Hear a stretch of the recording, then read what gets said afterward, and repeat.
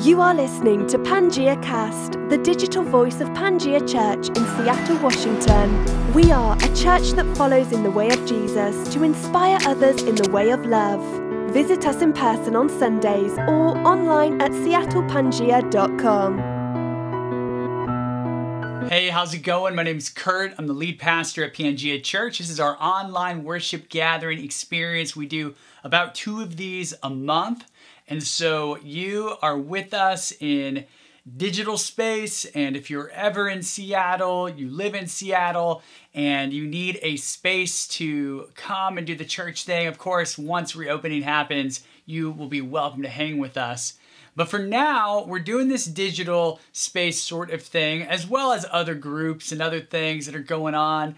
And we're right now in the middle of a series called Unstoppable, the Kingdom of God in the book of Acts. And what we've been trying to do is really just trace this theme of Kingdom of God and how God worked immediately after the resurrection and what happened in the world right after Jesus rises from the dead and ascends to heaven. What happens that makes this movement so compelling, so energized, so progressive, so just different than the world around them, that they flourish, they keep going, they do not stop, hence the title Unstoppable. And so we've looked at all kinds of things. We're about halfway through our journey now, and if you want to track backwards, of course, these are all available on Facebook Live. They're also available on our podcast as audio. But I want to step in today to a chapter in Acts called Acts chapter 17. And I think it's really important, really relevant, because I think it's quite political. Now, today we're going to talk about politics and Jesus, and this is a hard subject, especially if you are a Christian in the United States. Why do I say that? Well, in our context, we are increasingly polarized. We're increasingly infighting and kind of canceling each other out, and it's very fascinating if you look at the Facebook feed you have. There's a couple of things that come to mind. Number one, many of us have Facebook feeds that have been curated to our particular niches and likes. So if you lean liberal or Democrat, you're going to see a lot of stuff about Biden and Bernie and all of the folks that lean to the left. And if you lean to the right, or if you're a Republican, you're going to see a lot of things probably from Fox News or Rush Limbaugh or Glenn Beck or other people that maybe give the impression that you're used to, right? And then once in a while, these two streams of reality intersect. And when they do, it's sometimes fine, and other times can be quite relationally explosive. You know, where they really intersect a lot is like friends from high school. That's one area that I've noticed it. Family members, perhaps, right? There could be family and historic friendships that have quite differing views now that some of us have grown up, etc. So it is not uncommon to see these intersections happen. But here's what is hard is we're increasingly doing this. We talk past each other. We don't know how to talk with each other. And what I want to do is I'm not going to solve that problem. Unfortunately, I can't. That's a problem that we're going to have to keep working on as people of Jesus, right? We're going to have to figure out what it means to talk about Jesus as the supreme center of anything that we think about when we talk about politics. But it's very easy to be a Christian and to appeal to Jesus for your ideas.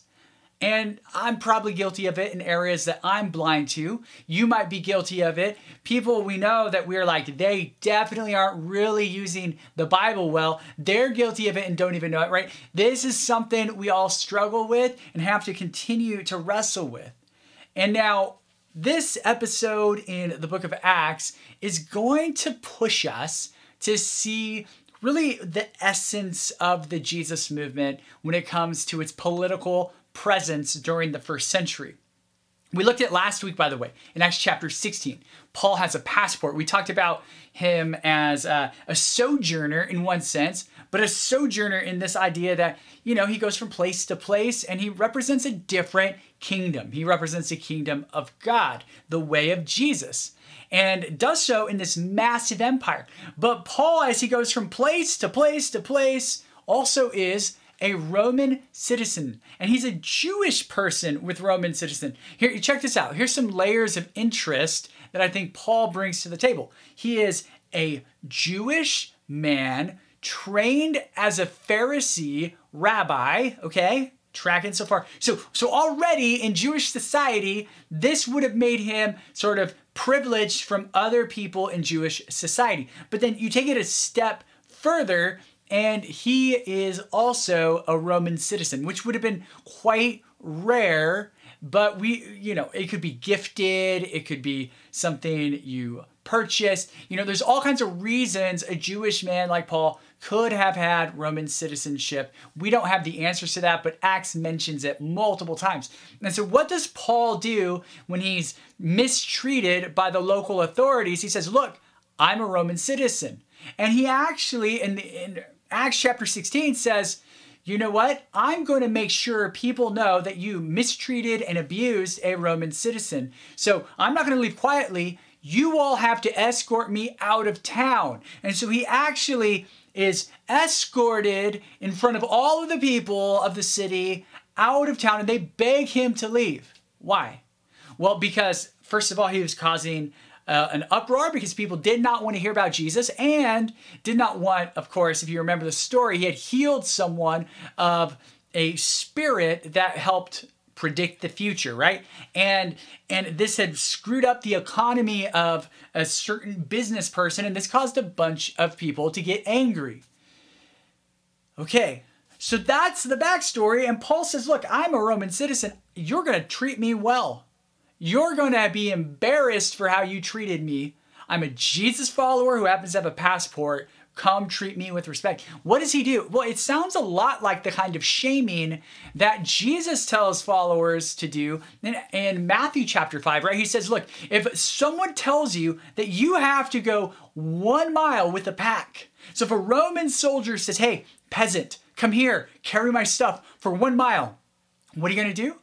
Well, you're going to just go the extra mile. And why do you do that? Well, in the ancient world, there were limits to cruelty, right? There were limits. And so in the ancient world, when Jesus says, go the 2nd mile, it's very likely that that would have been excessive. And if that's excessive, what's it do? Well, it makes that Roman soldier look pretty bad because now this peasant has had to go 2 miles, and people start to wonder, wow, what a cruel person. What an evil system this is that the Romans have, right? So you get the idea, like Jesus saying, go the 2nd mile to expose the system. It's similar to what Paul does by saying, escort me out the city. Again, these are all very politically loaded Jesus things that are going down. And so while they're doing all of this, there are moments that really bring to the surface that this is a politically charged movement. No wonder they called it the kingdom of God. And in our day, we want either one of two scenarios. We want Jesus to be the center point of all of our political jargon so that we could just justify anything that we feel like we need to justify by saying Jesus this, Jesus that, God this, God, and that's one approach. And then the opposite approach is let's keep God out of our political sphere. Like you can be religious privately, but not publicly. And we split these up and say, you know what, sometimes as a Christian even, we might do this and say like, look at, Jesus doesn't want me to hit enemies or be violent or whatever personally in my private spiritual sphere, but I may need to go do some violent things as an emissary of the state, right? We do all kinds of things to make Jesus political how we are political. And none of us are going to escape this perfectly. But what I want to do today is I want to take some cues from the Apostle Paul. We're also going to jump to a passage in Jesus, and we're just going to notice a couple of things. I'm not going to do much more than that. I have about 2 or 3 points to make, and then hopefully I've just set the plate out there for you to sort of start getting some Jesus-y nourishment as you think through what it means to be political in 2020 when we have Trump, Biden, and ... on the ballot. So let's do this. Okay, so as we think about this, we are now in Acts chapter 17, and this is where it starts in our story today. In verse 1, it says, after Paul and Silas had passed through the Amphipolis and Apollonia, I'm really terrible at these words right now. They came to Thessalonica, where there was a synagogue of the Jews. And Paul went in, as was his custom, and on 3 Sabbath days argued with them from the scriptures, explaining and proving that it was necessary for the Messiah to suffer and to rise from the dead, and saying, this is the Messiah, Jesus, who I am proclaiming to you.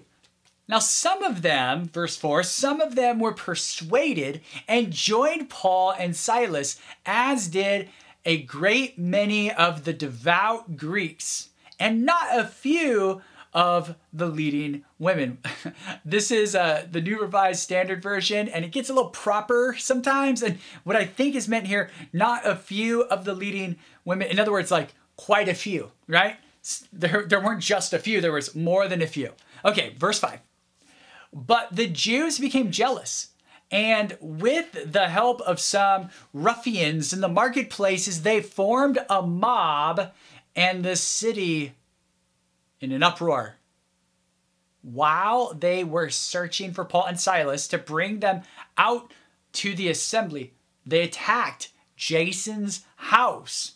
When they could not find them, they dragged Jason and some believers before the city authorities, shouting, these people who have been turning the world upside down. Let's stop there. These people, again, those people, right? Always that other category. We talked about this last week. Those other people, these people that don't fit what we want it to be, don't fit our mold, don't fit our ideals. These people who have been turning the world upside down. That is such a big image and accusation. And I want to be very clear. I don't think they're exactly lying. Now, they're bending words, but they are not lying. These people are turning the world upside down. I mean, Jesus has sent them into the world to do exactly that, to show them God's love and God's mercy and God's generosity, and that the Roman system of governance is wrong. Not by becoming better Romans and figuring it out, although they will use their influence and privilege in that particular system, which is way different than our system, and they'll bend it towards kingdom purposes like we saw last time, but they really just want to make sure that the way of Jesus is the counter way, the alternative way, the better way to be human in the world. So these people who have been turning the world upside down have come here also. In other words, by the way, they have a reputation. Verse 7, and Jason has entertained them as guests. They are all acting contrary to the decrees of Caesar, or of the emperor, saying that there is another king named Jesus. Ha ha ha. You follow this, right? So there's an emperor, there's a Caesar, there is Tiberius. I believe at this stage of the game, it's still Tiberius. And Tiberius is running the world. He has a very long reign, several decades, and he is in charge of the world. But these other people, they're saying there's another king named Jesus, and this is a problem for us Roman faithful people. This is a problem for those of us who want to be faithful to the emperor, even though this emperor represents a lineage that conquered our people. Don't worry about that. We're going to be the right ones. We're going to be faithful because there is no other king named Jesus. Jesus is a fraud. We're down with the emperor. So again, this is loaded. And here's where it goes in verse 8. The people and the city officials were disturbed when they heard this. And after they had taken bail from Jason and the others, they let them go. Okay. So this, my friends, is where I want to land. They have a reputation for believing that there is another king and it's not a Caesar. It is not the emperor. Now in our world, like, this is not that big a deal, right? Like, we're always fighting about who the best leader is or who the best person in charge is, right? But in this world, this is blasphemy to the Roman system. To say that there's another king that could upstage the Caesars of the world is blasphemy for civil religion. It's out of bounds. But let's really wrestle with this. This is what I think is so fascinating. Christians were actually known for this. They were known for their allegiance to another king. And I just want to be really honest this morning and say, I wish this was actually what we were known for. It's not what we're known for in the 21st century very often. We are not often known for our allegiance to another king. You know what we're known for? We're known for hypocrisy. We're known for anti-scientific postures towards reality. We're known for begging people to give us our rights back and being willing to fight for our rights rather than lay them down like Jesus teaches us. You know what we're known for? Not allegiance to king and that king being named Jesus. We're known for trying to align the world with our kingdom, our political agenda, our way of running things. And this, my friends, I think is a problem. The dudes in Acts, this community of Jesus followers, these women that were devout and inspired to follow because of Paul and Silas's preaching, these men of influence that said, we're going to follow Jesus, these Jewish followers who followed and became part of this amazing family. They were known for their allegiance to King Jesus, and it confronted the ideology of what it meant to honor the emperor. This, my friends, is the kind of reputation that I wish for us as Christians in the 21st century. But we've strayed really far from this because we often have in mind that to be good Christians is to be good Republicans. To be good Christians, and this is maybe a little less commonly the narrative, but to be good Christians maybe is to be a good Democrat. And what I want to say is to be a good Christian is to recognize only God is truly good, and what we're invited to do is to do all that we can to become more and more like that God who Jesus reveals. And so that this God's goodness can be known by more and more and more of our neighbors. And when we put politics before Jesus, we have missed an opportunity. Now, here's what I'm not going to say. I'm not going to say, therefore, don't be political. I'm going to invite us, because I think this is what the New Testament does, and this passage sort of just opens the door a little bit, to be political in a way that is wise and also has in mind the people that Jesus surrounded himself with throughout his ministry. Who did he surround himself with? All kinds of different people, many of whom were poor and the outcasts. King Jesus always takes particular concern to make sure that the outsider is in, that no one is below, but everyone is on equal footing. We miss this so often when we forget that our allegiance, our sole allegiance, is to be to another king, namely Jesus, and no one else. And here's the real world that they lived in. They lived in a real world that was hard, but their allegiance had real world ramifications. They weren't mere spiritual ideals. Their allegiance had real world ramifications. They weren't mere spiritual ideals. This is another challenge. We sometimes say things like, blessed are the poor, which is a great ideal for when Jesus comes back. And we forget that when Jesus says, blessed are the poor in the first century situation amongst his Jewish sisters and brothers, he's talking about people whom Rome had excluded, whom Rome had put at the bottom of the barrel, whom Rome basically thought were awful. They would call them dogs. They were worthless. And Jesus says, no, these people, the poor, the meek, they are the ones who get to understand and be honored in my kingdom. These are real people in a real situation, not some sort of spiritual, like, I just want to be good. It's let's love like Jesus. So their allegiance only turns the world upside down if it actually is changing people's lives, especially those at the margins. Think about that story in Mark's gospel in chapter 5, where Jesus comes across a demon-possessed man who he is possessed by not just one demon, but a lot of demons who identify themselves as Legion. Legion is a Roman military unit of like 5,000 or so troops.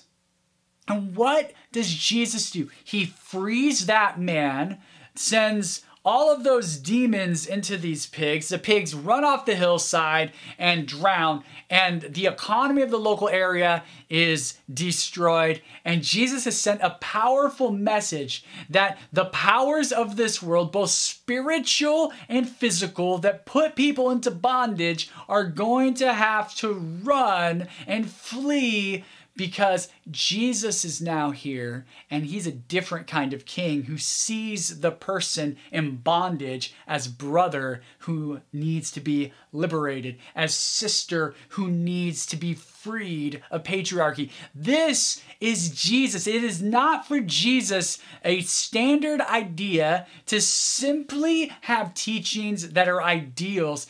Jesus always pushes people towards what is real. And this allegiance that Paul and his buddies have taken on has now had ramifications, and the way it gets described by outsiders is they're turning the world upside down. My friends, what has gone wrong that you and I are not known for turning the world upside down because of our radical allegiance to Jesus and his concern for those on the outsides, the down and out, the margins?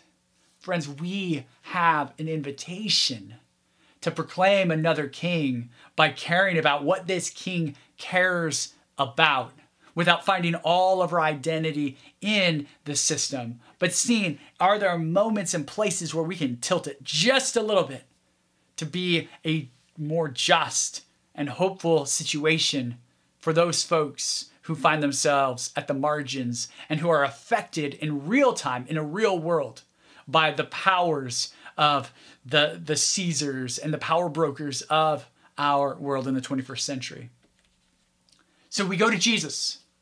And Jesus in the Gospel of Luke, and I believe I'm going to skip ahead a couple slides. This is, Luke chapter 20. And in Luke chapter 20, verse 21, it says this. We're now with Jesus. They asked him, "Teacher, we know that you are correct in what you say and teach. You don't show favoritism, but teach God's way as it really is. Does the law allow people to pay taxes to Caesar or not?" Since Jesus recognized their deception, he said to them, "Show me a coin. Whose image and inscription does it have on it?" They answered this way. They just say, "Caesar's," they replied. He said to them, "Give to Caesar what belongs to Caesar, and to God what belongs to God." Okay. So I want us to look for a moment. Jesus interacts with the Roman system just a few times, but when he does, it is always charged with very precise political rhetoric. Now, this idea of give to Caesar what belongs to Caesar has been used and abused so many times. And so let's just look at the coin for a moment.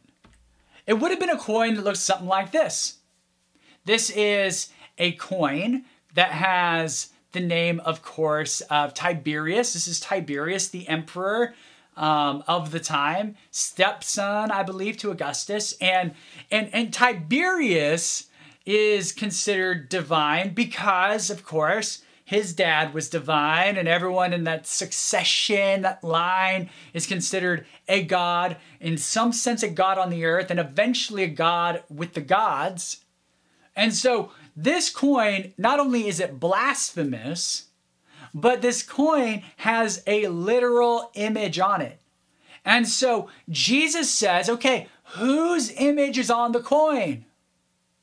And then they say, well, of course it's Caesar. And so Jesus responds, and it's brilliant. This is what he says. He goes, look, give Caesar back what's his already, right? If it has his face on it, just give it to him. There's his image. It's right there on the coin. And he says, give to God what is God's. And we get to answer the question, what is God's that Jesus would have been referring to? And there is no doubt in this passage what Jesus actually has in mind. Jesus is saying, Caesar's image, great, good for him. But you all who are my followers, you don't have to worry about Caesar's image. You are the image of God. What belongs to God? Give God what is God's? Well, God says, you, human being, made in my likeness and my image, you, your whole life, your community life, this belongs to God. So go out and live politically in the world like that is true. Now, Jesus doesn't say don't pay your taxes. He says give it back to him. You know, there's this common idea. There's a lot of ideas. Okay, so there's a lot of ideas, right? Some people are like, taxes are dumb. We don't want to give to the empire. They do all these bad things. I agree. Our empire, like any empire, does really bad things. There's a lot of drone strikes in recent history under Obama and now under Trump and probably under the next one, you know. This isn't going away. War after war after war. Our tax dollars fund all of that stuff. Our tax dollars also fund the very much, financially depleted by comparison to our military spending, social programs that help make our country better, like education, welfare programs, and all the things you can think of that really, healthcare stuff, that really build up people's lives. But here's the thing. You would think that if we're having to touch anything attached to this evil system, that we would be told, don't pay taxes. But the New Testament actually says over and over again, just pay your stinking taxes. And how does Jesus get around that? He just says, look, it is what it is. And Caesar's image is on the coin. You can't change that. And Caesar thinks it's a big deal. Give Caesar what's Caesar's. But here's the deal. You are the image of God, which means you have something more profoundly beautiful than Caesar could ever have. And you have a responsibility to your brother, your sister, your neighbor. Be God's image. Free up others to do likewise. You want to know Jesus' political theology? That's basically it. Jesus says, look, go live like you're actually an image bearer of God. What does an image bearer of God do? Well, according to Genesis, you are the reflector of God's light and love into the world, into creation, so that the world around you can flourish. You are the one who represents God to the world. Jesus is the perfect image of the invisible God, Paul says, and that very image is who we are called to become like. We're called to be conformed to the image of the perfect image, who is Jesus.